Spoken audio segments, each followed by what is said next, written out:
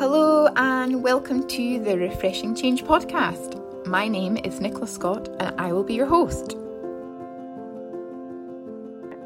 Beth, thank you so much for joining me on the Refreshing Change podcast. Welcome. Thank you very much. Thanks for having me. We're going to dive into some good stuff about how we know ourselves and about people development, and I thought I'd bring you in as the expert. Okay. Beth and I have known each other for a while now, but probably from both of our former life working in kind of the sports development world in Scotland. But for the benefit of the listeners, Beth, are you happy to kind of share a bit of your background, who you are, what you do, what you're all about? Yeah, absolutely. So I'm a coach who supports clients in all areas, really, personally and professionally. I help them align their priorities by focusing their energy in the right areas, and that results in them reaching their potential at home and at work and in life. So it is across the whole spectrum of their world, as it were. As you say, I worked in sports development for 25 years. Everything from grassroots to performance sport, and that really ignited my passion for self-improvement. Executive coaching and leadership development was a natural progression for me from that. I'm hugely interested in people development generally, and say I've got a healthy fascination in human behavior. Knowing we're not the final article and we've got our destiny in our own hands is a key driver for me. Within the coaching piece, I think it's important to remember if your life's not working for you, then there's only one person that can change that, really. And these changes can be easier with the support of a coach. Yeah, I love that. Amazing. How I ask all my guests this because I find it fascinating. I thought I've niched down into change coaching because I find change fascinating as a concept. But as I started asking people on the podcast, I was really surprised at the spread of people's answers about how they feel about it, how it impacts their life, how they embrace it. So talk to me, Beth, about how you feel about change and how does it show up in your life and what does it look like? Yeah, do you know, my relationship with change has been an interesting one, and one I would say that's evolved over several years, Okay. or evolved particularly over my adult life, where you become a bit more aware of it. And I really didn't deal with change that well a few years ago, and now I've got various strategies or approaches that I probably go to um, in, I guess, adapting to change or approaching change. Nice. And what do you feel is different based on, because I talk about often like change being in two camps, either the change that is forced upon us and we kind of have to ride with the punches, or the change that we create for ourselves and go after ourselves. They're quite different. Do you feel like you feel differently about those two camps, or does it all kind of roll into one? I guess the two steps that I go through in my head is, first of all, looking at my own self-awareness around change. So I would probably touch in there first, and that's probably the biggest starting point for me in terms of how I deal with change. And knowing that I'm in a change situation, change is happening, being aware of that, and knowing how I react and deal with change has probably been my biggest help. Yeah. And I guess in terms of the second bit that you mentioned there was around, I guess something I've worked very hard on is my adaptability. And I guess nothing is more evident than the past over 3 years now that we need to increase our flexibility, our adaptability to a changing, volatile situation, which we've had all around us, and learning from that. And I think improving my adaptability has been allowed me to focus on what I'm in control of. So what you said there about change that you're in control of, or that's forced upon you, and then looking at then the influencing things, what you can control, what you can influence. We've talked about that before, and then really understanding how you're going to deal with those situations. So are you going to reframe them? Is that something that you look at the opportunity in it? how you navigate positively through that transition. And I think having those strategies has definitely improved my mental well-being and, stress and anxiety levels through, what can be quite a steep change process, or and also improve my performance. So you're able to perform better in a change situation. I think that's true of, particularly when we've all been in that volatile couple of years that we've had.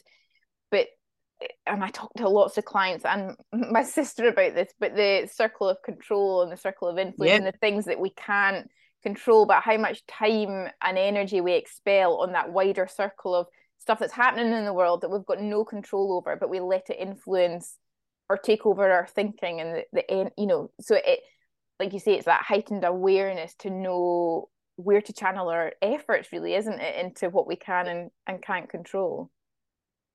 Absolutely. I mean, and we learn a lot of that through in sport, which we'll maybe come on to later, but really around the weather, the pitch, the referee, the opposition, you can bring lots of learning in there. And, there'll be parts of the situation that you want to explore, and that you can reframe and look at the learning from it. If it's a negative situation, you might need to think, actually, I'm going to reframe this into a positive outcome and what learning I can take from it. But having an increase in your adaptability and flexibility approach to that has been really, really helpful for me. I love that. I'm going to come back to that in a second, but I love the thought about the learning. I now do that all. I don't know if, I suppose once you've heightened your awareness and changed your behavior, that repeated over time just changes your kind of autopilot, doesn't it? So I now, in any opportunity, whatever is going on, right, what am I learning here? What am I learning? What is this? And it's like a sponge soaking up all this new intel, which, just it I suppose it's fundamentally shifted the way I view my world and what's going on around me. But like I say, it's a journey to that, putting those strategies in place to then shift the behavior, isn't it? Yeah, and I think having that mindset, when you're a coach full time and you've got your energy in the space, it lends yourself to that reframe and that opportunity and that learning. Sometimes others need a bit of a nudge in the right direction. Yeah. And also we're human, we might need to get into the moment for a bit and have a bit of a rant and a rave and and then come down to realistically, I guess, pulling things back and go, actually, what can I do about this? Very little, but I can do X, Y, and Z over here, and that's going to make the biggest difference to me personally. So controlling the controllables, that circle of control and influence is really, really helpful in a change environment. And you kind of touched on, I think when you said about adaptability, different people having different personality types, and we're going to get onto some of that because I find that hugely fascinating. But what is it, I suppose, that piqued your interest in human development and human behaviour? Where did it come from? What does it look like? Tell us all. It's always been there from when you start to work in sport. You start to work in and explore people, whether it's coaches, officials, volunteers, and you're looking at how they're developing. And then everything centers around the athlete. And then you look at the athlete in different situations. And I just got more and more interested in it through sport, and then generally broadening it out into leadership capabilities, leadership behaviors.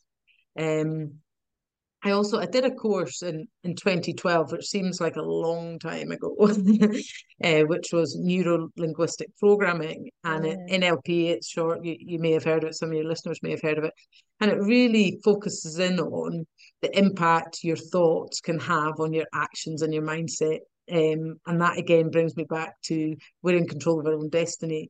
If we're going to change our life, we're going to do it ourselves. What are we telling ourselves about our behaviors, our capabilities, about our situation? So that was probably a big learning curve and turning point, I guess, for me. I find it fascinating. I quite often ask myself the question, like, who am I and why am I the way I am? And sometimes it takes me really deep down into a bit of a dark hole for a while before I come back out. And other times it's quite enlightening and quite bright and cheery. But I suppose some of this work is, sometimes it's quite hard to hold the mirror up and start exploring some of that stuff, isn't it? Have you found that yourself? Yeah, well, I mean, one way to look at that, I guess, would be around how we our perception and our perception of ourselves and our perception of Mm. others is developed from a very, very early age. You know, Mm-hmm. that's shaped by our parents, by our community, by our school, by all those things that are around us. And it's one of the reasons we actually explore perception in psychometric tools. Really understanding where your thought process is coming from, where your behaviors are coming from, heightens our self-awareness, and then we can understand our awareness of others better and how we interact in those different situations. And it always also links back to that change point around adaptability. Mm. So if we're going to increase our adaptability, we first need to understand why we're behaving in a certain way. Mm. Yeah, I've definitely, and I think I maybe shared this with you before we record, in the last time we caught up, but it's yeah, some of the work that I've been doing with my own coach around some of that early childhood programming, and again, it's find the whole topic on trauma is a whole different podcast in itself, but those early experiences, they don't have to be wildly traumatic, the big scary life shattering stuff that we think trauma is.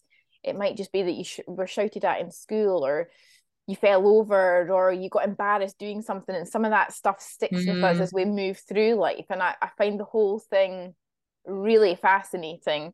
But it goes back to the kind of foundations of who we are and why we're shaped the way we're shaped. Yeah, it doesn't. I'm definitely not an expert on trauma, or definitely early trauma. I guess what we do see is we see patterns developing, and Mm. that's something that we see coming through in people's behavior, and unpicking sometimes where those patterns come from, Yeah. and where it then reappears in terms of our own expectations of self, or our limiting beliefs and our limiting behaviors. We can track that back to different patterns. Mm.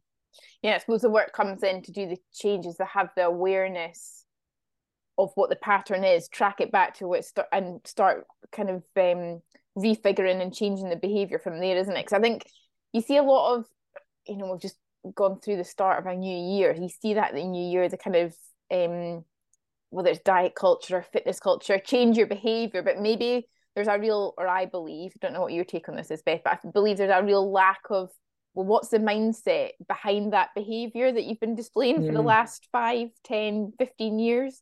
If things haven't worked before, there's probably a root cause of it. And the symptom Yeah. is our lack of movement, how poor nutrition, whatever. But I definitely find that people need to do more work on well, why do I think like this? Where's it come from in the first place? Yeah. Do you think? I, Yeah.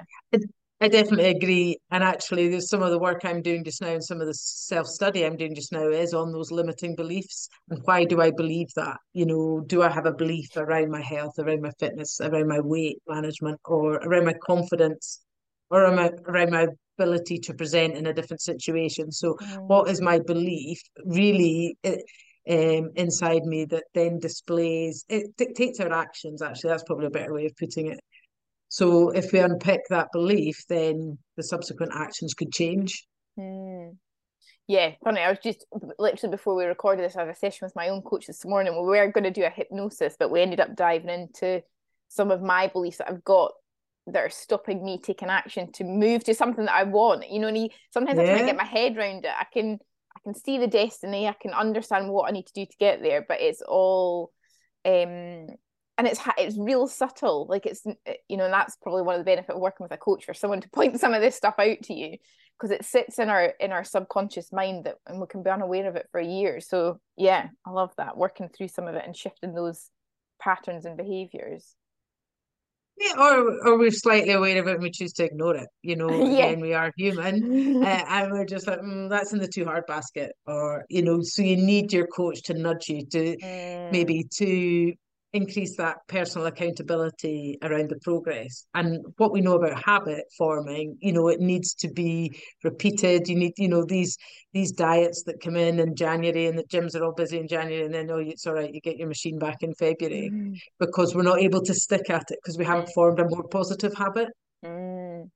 Yeah, and I don't know what your take on this is, but I find habit forming, like the literature on it, is like there's an array of, it takes 21 days, or it takes 60 days, and I definitely, with all of the coaching and stuff, I do believe that everyone's different. So Yeah. your own personality and mindset and past experiences are going to form or inform, sorry, how long it's going to take you to form a habit.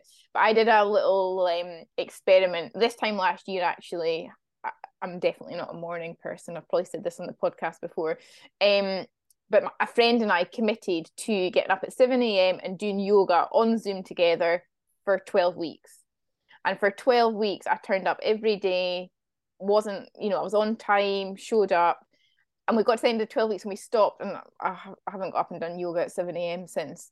So it's interesting. I find that fascinating, like the interplay between habit forming, accountability, personality type, what's a priority in your life, where's your drive and motivation. Like, in some respects, they're so intertwined that it's hard to sometimes find out what the thing is that's going to keep you going. Yeah, I mean, there's a couple of points you said there that struck with me, and maybe again it's my own personal connection with habits, and one of them was motivation. So Mm-hmm. are you motivated? And it depends how you're motivated, how your mindset is. That are you motivated, away from something or towards something? Mm. Um, and also the accountability, the group accountability. What level of accountability is that? So with you, it was your friend and 7 a.m. Zoom, booking and paying a class. That might be enough Mm. accountability for some. Or actually being in a team environment with other people that were going to be there with you might be, might be the level that you have to go to. So again, it's personal, but I think accountabilities and motivations are really key, because it comes back to, again, where there's a will, there's a way. If you've really got a strong enough will, you'll find a way to do it. Mm. Yeah. And I think even with accountability, I don't know if you've come across, and I can share it in the show notes for the listeners, but The Four Tendencies by Gretchen Rubin. Don't know if you've come across it, but it was one of these online, just throw another personality quiz in the mix. Okay. One of these online ones, and it's not an exact science, but it gives you a bit of an indication. And I probably knew before I had taken the quiz, tend to be an external accountability person. It's why I wear an Apple Watch. It's why I need a friend to get on Zoom with me. It's why I book classes at the gym rather than go and work out. And Yeah. what and the bit of insight or growth or awareness I've been having really recently in the last 4 or 5 weeks is how much have I told myself and labeled myself as an external accountability person, that I then just perpetuate that and repeat that Yep. behavior. So I then give myself a break, say, oh, well, I didn't show up and do that, but I didn't have the external accountability, rather than, I suppose, flexing the muscle of self-discipline Mm-hmm. and showing up even when there are moments where there's not external accountability, rather than relying on it. So and again, we'll get into the personality profile and stuff in a second, but I find it interesting that sometimes a label can support us on our onward journey, but sometimes it can stop us, and almost, in my case, sometimes use it as a bit of an excuse to be like, well, I didn't have that in place, so that's why that didn't work out for me. Do you know what I mean? Yeah. And that also, I guess that's also your internal language playing out again. So that's you Mm. talking to yourself. And don't you remember right back when we first met on the leadership program, Mm-hmm. do you remember we talked about self-talk, Yeah. and be careful what you're telling yourself. Mm-hmm. And that was something that Bruce and Claire talked about a lot, and really being clear about what what's the connotations of that self-talk. And Mm. that links in also with the work that we do with NLP. Mm. I suppose that would I be right in saying or assuming that most people's self-talk is defaulted to quite negative self-talk? Would you agree with that, or what's the take on? I think we probably get a bit of both. We're working with a group just now where there were some people that maybe had a few blind spots and Mm. maybe were their self-talk was a bit more positive than the reality. So it can go both Okay. ways. Nice. Good to have a diverse group. But yeah, Yeah, I suppose it's that when I hear self-talking, like, I jump to thinking about inner critic, and that yeah. little voice in your head that's chipping away at your own kind of self-belief and self-worth. And we've probably all got aspects of that, don't we? Just to, about keeping it in check a little bit, isn't it? Yeah, definitely. And then turning it around to be more positive and work for you. Mm, So start to think about turning it into a positive outcome or a positive goal, something you can work towards, something that you think actually this is going to be very beneficial to me, and really flip it on its head. mm. Yeah, nice. Right, let's dive into personality profiling because we've spoken about it a little bit before, and I find the whole Yeah, thing fascinating. So for people that maybe are listening, they maybe come across one or two, and they're, if they're working in corporate and they've had to fill in online forms and done all that sort of yeah. stuff. But what is personality profiling? What's the benefit? Why would we use it? Fill us in, Beth. Yeah, there's lots of different ones as you've mentioned. The most common ones that we come across probably in corporate in the UK certainly would be things like Insights. It's a global psychometric tool and behavioural preference tool based in Dundee, so based right here in Scotland. Myers-Briggs, Spotlight, which has come out of the work of the English Institute of Sport, the Hogan testing, talent dynamics. There's lots of different ones that people will pick up on. And several of those are based on some quite core psychology, based on Carl Jung's psychology, which then makes them quite transferable and quite relatable. You can know about one and translate it. So you can know about Mm, DISC and you can translate it into the language of insight. So there's a whole range out there that people will pick up on. Um, and they're really things like insights and DISC, that they're a forced response questionnaire. So they're asking you to choose a behavior for a particular reason. They're asking almost you to nail your colors to the mast, and it really explores your own self-awareness and then your behavioral preferences. So we talk a lot during the sessions about it being preference based rather than competency. So if you have a particular mindset around detail and analyzing and analytics and things like that, doesn't mean you're a spreadsheet ninja. It just means that that's how you like to spend your time. You get good energy from it. So it's very much preference based, it's behavioral based, and it's rather than a competency. So it should be delivered and used as part of a development process rather than a competency, performance management or anything like that. It's very much a self-development tool. And I think when we look at the benefits of psychometrics, I mean, this is my personal opinion, but I very much believe that understanding yourself and your self-awareness is the key to self-development.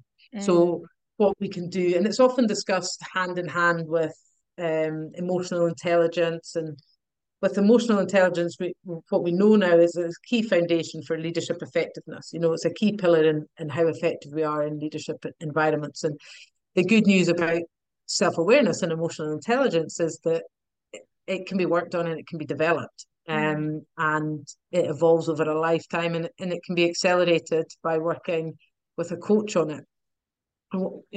One of the ways that you can do that, and once you understand yourself and where you're at, you can start to plan the way forward. But one of the ways that you can do that, one approach, is to use a psychometric profiling tool. And that, alongside a series of coaching conversations, um, forms a good basis of a development plan. Um, I guess some of the advantages of using a psychometric is that you can get a bit of an objective view, so you get more detail, more information to describe your behavioural styles and preferences, and then the profile. It's just a framework to build a coaching conversation on. Uh, a robust and reliable psychometric can also let the real self come out. mm, We talked earlier about perception, and that might be this is how I think I am, but actually they're very, they're scientifically validated. There's a lot of research that goes into designing them. So it brings out strengths, maybe blind spots, stuff that you're not aware of, some development areas. So it's a sort of gives you a broad window of insight into yourself, and it can also be quite beneficial if you use data or you need information and data to validate some of your thoughts, and also maybe the value you bring to a team or different contributions you make. So I find them very beneficial. mm, I believe using them in a coaching conversation or a coaching plan, it does offer benefits, but it's only really part of the story. Mm. It identifies your tendencies and your preferences and gives you a starting point. But the balance for you and your coach will be to find a tool that you connect with and that gives you the information that you want. And the real magic and the real development of the individual comes in the coaching conversation and the conversations with your coach. Mm. Yeah, I love that you said, it's a piece of the puzzle, because I quite often think of the kind of whole personal and professional development as like a jigsaw puzzle. And it's like whether it's a coaching conversation, whether it's doing a personality profiling, whether it's reading a book, whether it's listening or learning, all of that I think adds to our level of self-awareness to then put the jigsaw puzzle together, to then have the clarity of, now I can see the full picture. Yeah. I don't know whether we always get to the point of seeing the full picture, because I feel like there's always something else to learn about ourselves, but it's that like it's that by itself, I think you're then missing lots of other aspects of yourself. Do you find when you're working with people with which is Spotlight the one you use, or is it Insights? I use two. I use Insights. So I've been using Insights for 10, 12 years now. And more recently Spotlight. Spotlight. Because I think it's Myers-Briggs is the one that I've did it in my old kind of job back in the day. And when I was going through the process, thinking about this before we came on and recorded, but it's trying to tap into what was innately who I was versus what was my learned behavior because of the corporate environment that I was in, and whether it's I played that particular role in the team based on everyone else, and you learn that behavior. So is that quite a common thing for people to get their head around? Who am I versus what role have I played, or how have I learned to be this person? Yeah, so we will ask them. I mean, this is getting quite techie, so stop Right. me if you think I'm really going to switch. I'm really going to switch people off. But Insights, for example, based on the same psychology as Myers-Briggs. So let's pick that one. Same psychologist, Carl Jung. But what you get with that information, we ask people to complete it based on how they are at work. And that gives you, this is your conscious persona. This is how you're showing up. This is how you're acting when you are in these situations, these work contexts. Based on some of the theory, which I won't go into, the psychologist has a theory around polar opposites and your less conscious self. And that is more habitual behavior. Okay. And what the part of the tool does, it tells you, well, what does it need to take me to get from a more habitual behavior to how I'm showing up at work? So how much energy am I putting in? Which areas am I having to put the energy into? Almost to get me from A to B. So when I go out the door, or if we bring sport back in, to get my game face on, to get my work face ready, what behaviours am I having to dial into? Am I having to use more readily? Yeah, nice. It is interesting, and I kind of just like reflection on I suppose, my own journey and insight that was then gained. And some of it, I suppose, I don't know if this is true for the people that you work with, Beth, but some stuff doesn't come as a surprise. And then I think sometimes you're like, oh, right. Oh, I didn't really quite expect that. There's normally a few light bulb moments. But sometimes, I suppose it depends on people's level of self-awareness before they do a bit of profiling. Yeah.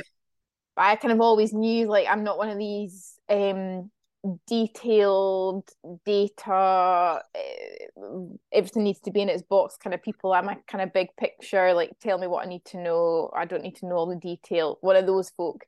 And I was aware of that before I did it. But there was one, I think, with the Myers-Briggs where I was kind of almost fluctuating between both. I can't remember which one it was. It's maybe this sensing and feeling, or anyway. But sometimes, and I think when I've done things like that before, it's almost trying to tap into your gut reaction response to doing the questionnaire, because I definitely have been guilty in the past of getting into my overthinking brain and second guess myself on some of the answers. Yeah, we would definitely encourage people just to not overthink it. It should only take you, 15, 20 minutes. So depending on the psychometric, there'll be between 20 and 24 questions, and just just go and get a quiet space so you're not interrupted. And really go with it. But you're right about people getting so some, depending on the level of self-awareness, would be like, high level of connection with it, really high validity, as we would say. And be like, some people say, have you been stalking me? Who else helped you fill this in? Where else did you get information from? I'm like, no, you told us all that because of the Mm. sophistication of the tool. And then I was working with someone not that recently, a few months ago, that said, reading the profile, I fell in love with myself again. Oh my So God, it I was love just like, that. I know, because they were like, do you know, this is me. This is who I can be. And if you're in a bit of a dip, it Mm. really brings out your strengths. It brings out your value to the team, and all the different things I think about. This is how I get confidence. This is how, I am when I'm having to dial into my resilience. So there's a lot of information in there. And when people invest in one, it's not just a one-off conversation. There's so much information that you can work on, for months and a year in front of you. So that they are very valuable. But as we said before, that it's only part of the story. So Mm. they're good tools to have. The other thing that happened in a session recently, and even though people had worked together for a number of years, they pushing double figures in terms of how long they'd worked together, they hadn't got to the depth of conversation Okay. about their behaviours. And maybe that's a Scottish thing. Oh, I don't like to talk about myself. But it was easier for them to almost hand over this document and say, I agree with this. This is absolutely true about me. Have a read. And it just got Mm. them. And then once they had done that, they got into a different depth of conversation in terms of their line management and employee conversations, which was fantastic. It was a great session. Yeah, I love that. I suppose it provides a bit of common currency for folk in Yep. terms of opening that dialogue where it might be otherwise quite difficult to broach the subject. And I remember then you mentioned earlier we were on I was on a leadership program that you were facilitating and hosting, and I always remember doing the values exercise, and it's now a Mm-hmm. really pivotal bit that I do with coaching clients to Yeah. understand who they are. But I suppose I was going to say about the individual versus team dynamic, going through something like behavior, personality profiling, or understanding yourself, about how that then allows those relationships, particularly within a corporate setting, within a team environment, and playing the right role within a team. And again, Mm. sport lends itself as well. You don't have a football team full of strikers. You need people playing different positions with different strengths and different skill sets. And the same's true of a team. So in terms of some of the leadership work you do you see that the personality profile playing quite a large role to have those team dynamic conversations? Yeah, very much so it does. And even what you're saying there, we're talking a lot in the corporate setting Mm. and in society at the moment about equality, diversity, inclusion. And even from a behavioral preference sense, you start to look at the diversity within your team. You start to think about valuing people's differences and the contribution they make. What skill set do they bring that you don't have, and the complements that they can make to achieving common goals. And really appreciating those skills and behaviors and understanding. And this is a good conversation discussion to have, is that no behavioral preferences are better than the others, Mm. you know, but there might be a perception that this is how you need to be a leader. This is what leadership is. Whereas we know that leadership happens with all types of different approaches and different behaviors. So that can be an interesting conversation to have a group which have different views. Yeah, I love that thought. There's no, and if you broaden that out to society, there's no one right way or wrong way to be in terms of our own how we show up as individuals. Take it out of the corporate setting. So it's almost like stepping into the power. It's the awareness gives you, all right. The way I think about it is the awareness gives you the confidence to be who you are, like Yeah. innately who you're designed to be and what your life experiences have shaped you into. The awareness might just allow you to then shift, like we said, tweak a behavior or show up slightly differently, or to be able to communicate what your needs are based on your type of how you want to live your life and who you are. So opens up all of those doors, doesn't it? It does. And some of the definitions you read about self-awareness, that they'll look at our intra self-awareness. So some researchers put it into two buckets. So look at our intra or our self-awareness from an interest perspective. That's your beliefs, your values, your behavioral traits. It's all internal.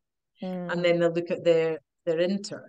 and that's how you engage with others. And it's also how, some of the work done by Daniel Goldman builds out in terms of your self-awareness, and then your self-management, and then, your relationship management, your social awareness, and just how you build from that. So you start totally anew, and then you can adapt your behavior in more effectively in some of those other interactions. But it all starts with you. Oh, yeah. Yeah. And I suppose that's where if we were getting into kind of leadership chat in terms of, again, whether it's in corporate or sport, or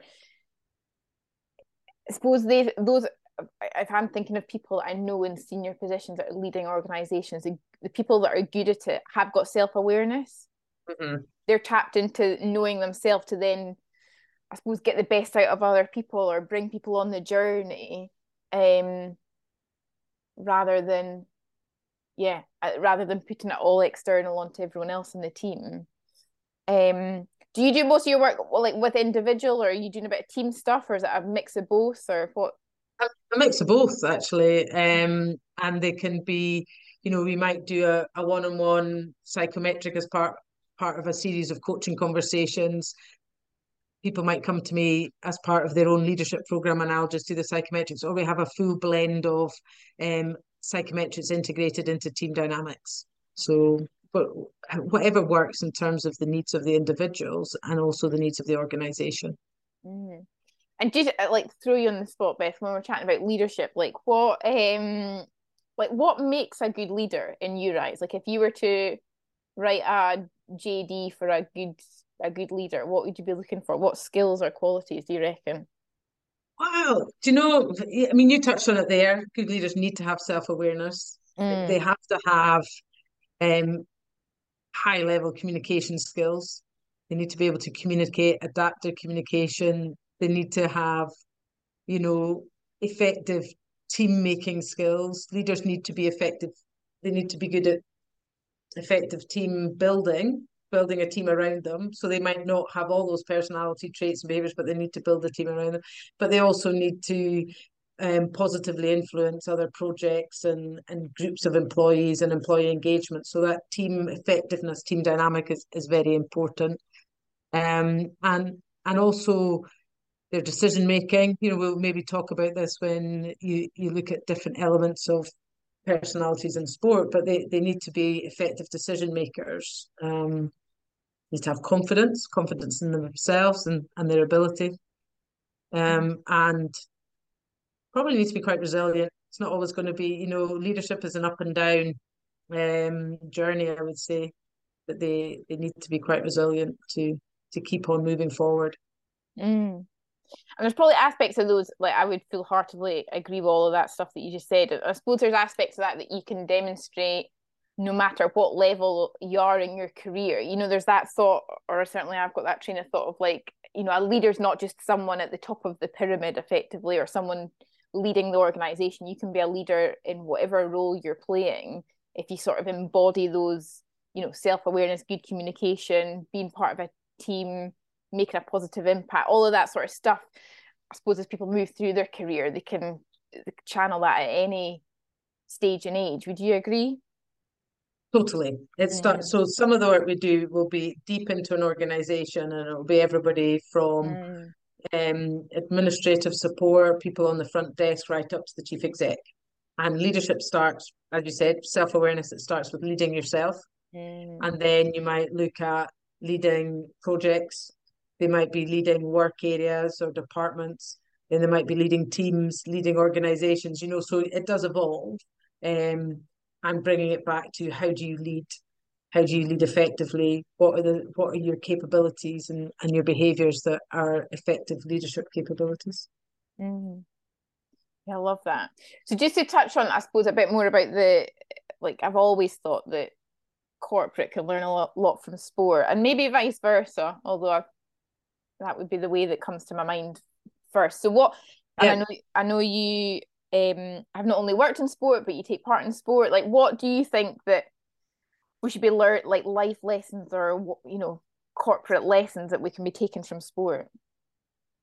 I do think there's lots of them. Working in sport, as you say, and I was fortunate to play sport to the highest level, which has been really crucial in my own development, my own personal development, totally invaluable, and also has shaped, I would say, how I see the parallels between sport and business, and I use that a lot within my work. And I think sport has quite a unique role to play in our development of us as individuals and organisations. But there's key areas that I would pick out. We've talked a lot about self-awareness today, so I won't go into that too much, but the self-awareness piece is interesting for me because sport teaches us a lot about ourselves, teaches a lot about ourselves when we're under pressure, just as an individual.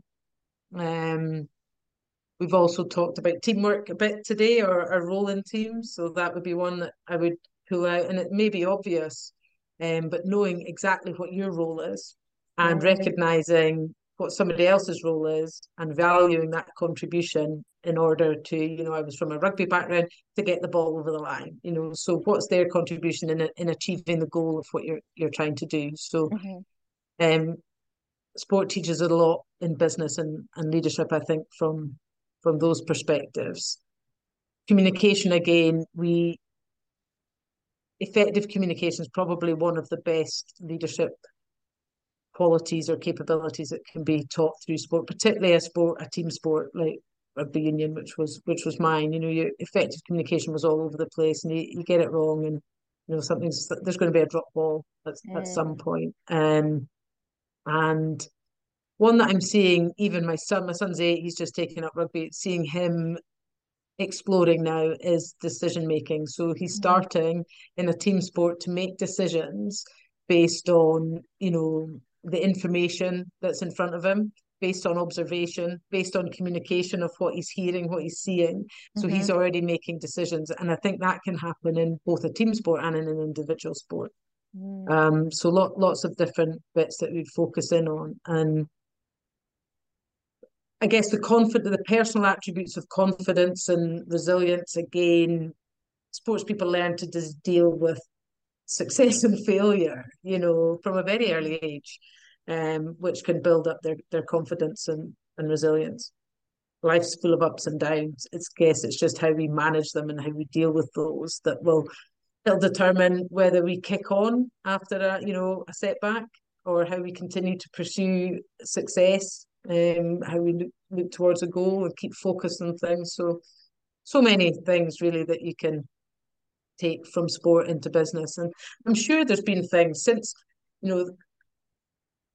increased professionalism across a range of sports in my lifetime. I'm sure there's things from business that have gone back the other way as well. That there will have been. I mean, I know we've come from sport to business, but there'll be lots of things that we're taking, that the high performance teams and clubs and organizations are taking from business back into the sports environment. Yeah, definitely. I loved all of that. The one thing that stood out for me when you were saying that, Beth, was around knowing your role in the team.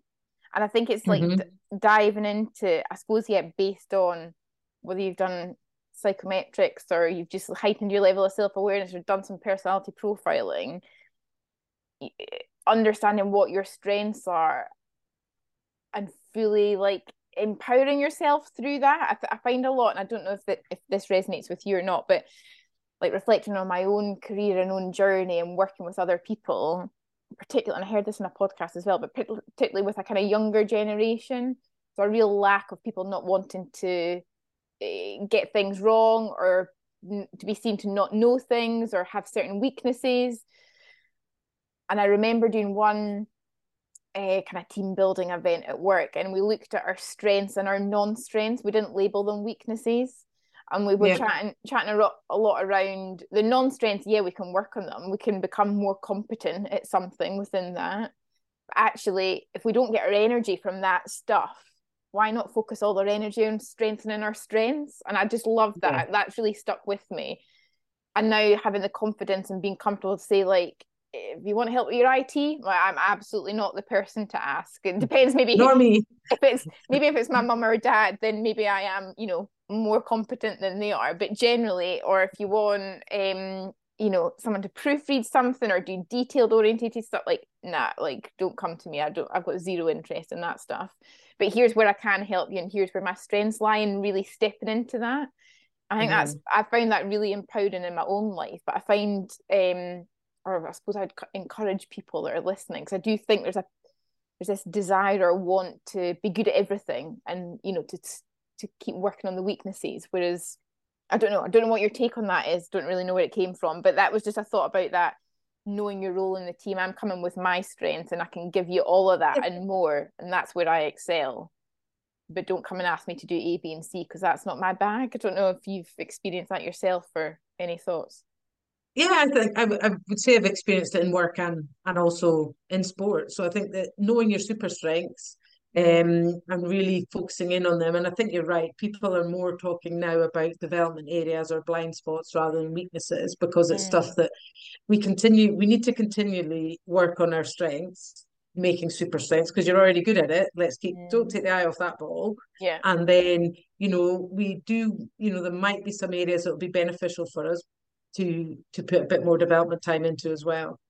And how do you bring them up? And I think when you get into team dynamics and the effectiveness of a team, you will know who your go-to people are. I think often though as well, that needs to be a bit of a balance, that we say, that we're going to X because they're really good at A, B, and C. And that might be their preference to work in those areas. So one of my team previously wouldn't have maybe said that she was detail orientated and loved a project plan.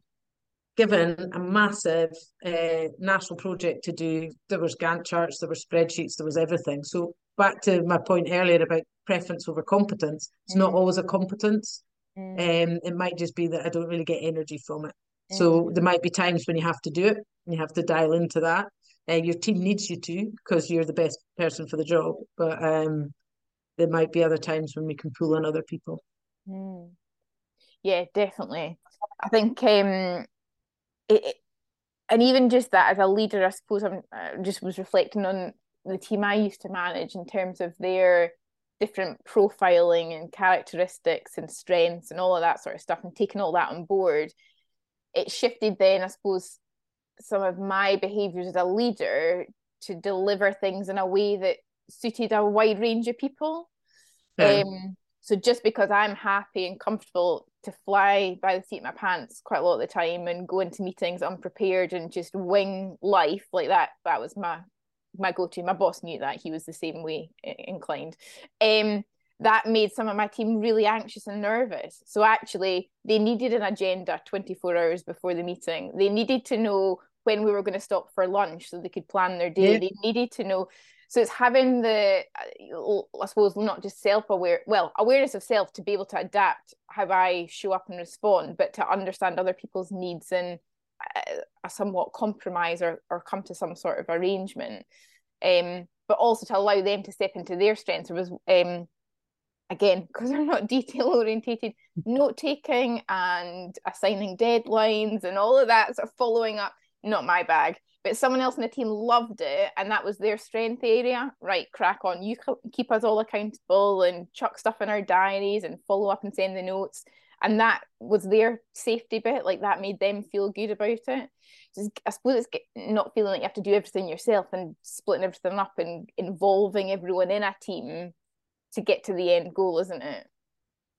Yeah, I think also though, when you were talking there, I was going to say something similar around what, Nicola, was the impact on your team with your behaviours like that. So really, in order, as a leader, your role is to get the best out of those around you. So maybe you compromising or adapting your behaviour a certain extent to make sure that you got the best out, created the right environment for them to flourish. And there needs to be a bit of self and team discovery, even to get to the point that you're talking there, because otherwise nobody might take notes. So how did you, at some point, there's been an awareness of, well, Nicola's not following up on any of this stuff. And I'd quite like to do that. I'm going to put my hand up and do it, but that could equally have not happened. So first point is the awareness, then it's the impact on others, and then it's the conversation, say, right, what are we going to do about this? Have we got a gap, or actually we're just leaning into somebody else to fill that role? Yeah, and to be fair, I probably should have caveated with, we did a lot of team development, so we were well see, there you aware. go. It's so powerful. I suppose it just echoes what you said about all the benefits. We'd all done Myers-Briggs, we'd all shared each other's results, we'd done loads of team development days, high performing teams, all of that sort of stuff. So I knew exactly who was in the room and what would get the best out of them. It's the same. I find it fascinating. You know, a lot of people bracket themselves as an introvert or an extrovert, and I'm playing about with where I put myself in that camp, because I actually think I've changed in a post-COVID world a little bit, which has been quite interesting. But knowing that, you know, some people will sit back in a meeting and, you know, they'll just be reflecting and thinking, and unless they're invited to speak, you're not going to hear from them. And I knew there was people in the team that did that, so you have to create the space to allow them to share their golden nugget. Whereas people like myself, I just sit and talk through all the, you know, in the whole meeting if I could. Not selfishly, I like to share the floor with folk, but you know, that is my way of thinking and processing and talking ideas through. So it's just, it's the awareness of people around you, isn't it? And I think lots of things impact on the effectiveness of meeting environments, but that's a whole other conversation. But fair. introversion and extroversion is probably, in terms of a behavioural sense, probably one of the biggest influencers of it. And what we do know is that we're all on a spectrum, you know, an introversion and an extroversion spectrum, and it can be contextual. And also making sure that we create the right environment around everybody to pull that out. You know, some organisations that I've worked in have been all flip charts and post-its, and that, for people that are high introvert, gives them the fear. You know, I don't want to be up there with all that stuff. But also what you said there around, you know, I'm just processing, and that's a classic extroversion tendency, is I'm doing my thinking outside of my head, and I'm going to share it with you all. You're all going to come along my thought process and journey with me, and I will get there. Whereas somebody with a more introversion preference, they're going to sit back, they're going to quietly reflect, they're going to do their thinking, and then when they've absolutely nailed what they want to say, they're going to come out with it. So, you know, managing the different conversations and different individuals in the team is pretty crucial to get the best out of everybody. Yeah, I love that. Well, I could chat all day about this sort of stuff, Beth, because I just find it so fascinating. But we've covered a lot, and we talked a lot about self-awareness, which I knew we would, because I think that discovering self is so important. But if someone was kind of just starting their journey, what would be your first kind of go-to to start exploring self-awareness, or to start raising your own level of awareness? Well, I guess it depends. If you've got the opportunity to look at your self-awareness, look at it through the lens of a psychometric, that really does accelerate it. But it does take a bit of resource, whether that's supported by your organisation. But even just being consciously aware of different situations. Well, why did I react that way? And even thinking about those analogies there about, how do I interact with the environment? Am I more reflective? Am I quieter? What do I have? When do I bring discussion into team meetings and things? And how do I make decisions? You know, how do I buy a car? You know, what information am I looking for? Is it the set, the feel, the drive, or am I quite factually orientated, quite detail orientated? Just the starting point for me is literally become more consciously aware of how you're operating, how you like to work. And then if the opportunity arises to do some psychometric work, grab it with both hands and fully embrace it. And it would be, you know, it's a bit of a gift, I think, a psychometric. I wouldn't maybe wrap it up for Christmas, but it does give you a lot of information that you can keep using. And, you know, keep using in different situations and different contexts. So different ways to kick it off. Amazing. Beth, thank you so much for all your time and wisdom and knowledge. Like we hit on a few topics that could be a whole podcast in themselves. So there's loads in there. But thank you so much for coming along. No, great. Lovely to see you. Lovely to chat. I'm similar. I could chat about this stuff all day. Thank you so much for listening. I really hope you enjoyed that episode. And make sure you subscribe and follow the podcast so that next week you can join us again.